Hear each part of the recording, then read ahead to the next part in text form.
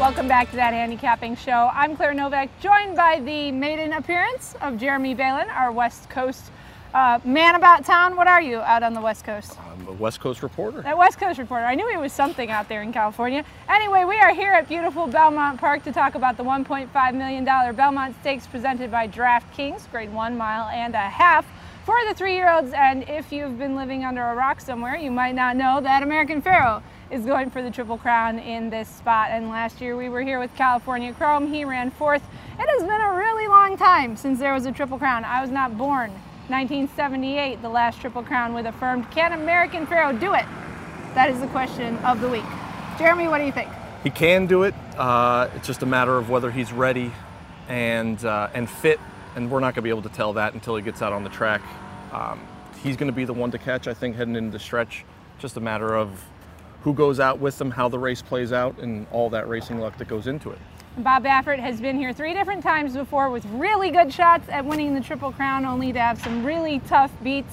And all week long he's been talking about how hard it is to come here with a horse that is doing so well and then just see things go crazy in this race. It is known here for many years that, you know, horses come in here looking like they're going to win, and American Pharoah has been looking like that. He's training great, not a hair out of place, as they say. Nothing has gone wrong, no cause for concern. But there are 7 other horses in this race, and we're going to talk about some of them and who we think could upset, if anybody. And all week long, this man has been touting one horse, and that would be... That would be Frosted. Ever since the Derby, when Firing Line and American Pharoah and Dortmund were ahead of everybody else, there was one horse making up ground, and that was Frosted.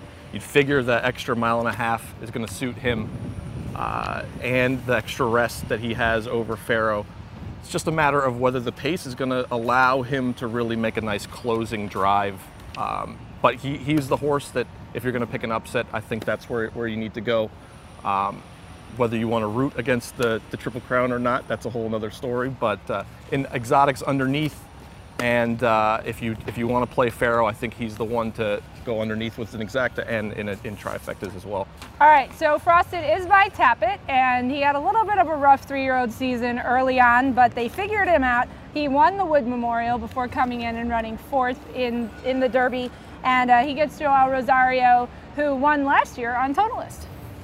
And there's an interesting, with all the rider switches, with Taylor Verve getting Gary Stevens now instead of Rosario. That's an important thing, and maybe Gary Stevens can figure out a little bit more with Taylor Verve. I like that horse underneath as well. I don't think people are giving him enough credit for his Preakness performance, but that would be my trifecta, at least, is the boxed with American Pharoah, Taylor Verve, and Frosted. And Taylor Verve was the runner-up in the Preakness, and that maiden winner who didn't get a chance to run in the Derby, so he ran in the Preakness and ran very well. Dallas Stewart, known for doing those kinds of things. Now, I'm going to take a look from the barn of Todd Pletcher at a horse that I have liked in the past, and I am very interested to see what he will do here. I'm not sure he can beat American Pharoah, but he has run behind him a couple of times, so maybe he's somebody you would want to throw in there. Made from Lucky, who's a horse who came back here and won the Peter Pan instead of running in the Derby. They decided to bypass that race with him. He won the Peter Pan very nicely against, you know, okay company, not these types, but he was 2nd in the Rebel behind American Pharoah. He was the only horse there who got close enough to him. Then he was 4th in the Arkansas Derby, and what Jeremy and I were talking about before the show is that this is a horse who has been on the improve. His speed figures keep going up. He had a nice work the other day. And share your thing about the time of the race for these professional handicappers out here who notice numbers. In the Peter Pan, he actually ran a 5th faster at 1 1/8 miles than American Pharoah ran in the Arkansas Derby. Now, granted, he was one of the horses behind American Pharoah in that race, so you know, that's something to factor in as well. But if you're looking at a specific time standpoint and not all the surfaces and stuff, he might be capable. Whether he can get the 1.5 miles going from 1.8 miles, he's never run anything close to 1.25 miles even. Right. So there's a lot of question marks on every one of these challengers, and that's kind of it.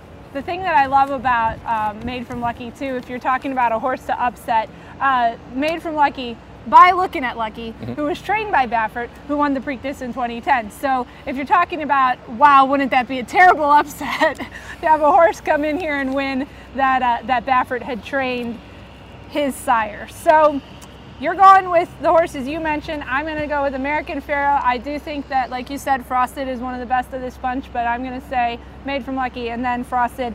Tail of Verve, to me, I think I'm expecting him to bounce here. A couple of horses that I haven't liked training here, Move to Hege. I wasn't too thrilled with the way he looked. Keen Ice was out on the track for the first time. You can catch our news update from today for more B-roll of those horses and see how they've been getting over the track and just see what your thoughts are leading into the Belmont Stakes. But for us, we will be here all weekend long. It's counting down to the Triple Crown. We'll have complete coverage for you at bloodhorse.com. We always want to say thank you to Equibase for the PPs, and thank you for watching that handicapping show.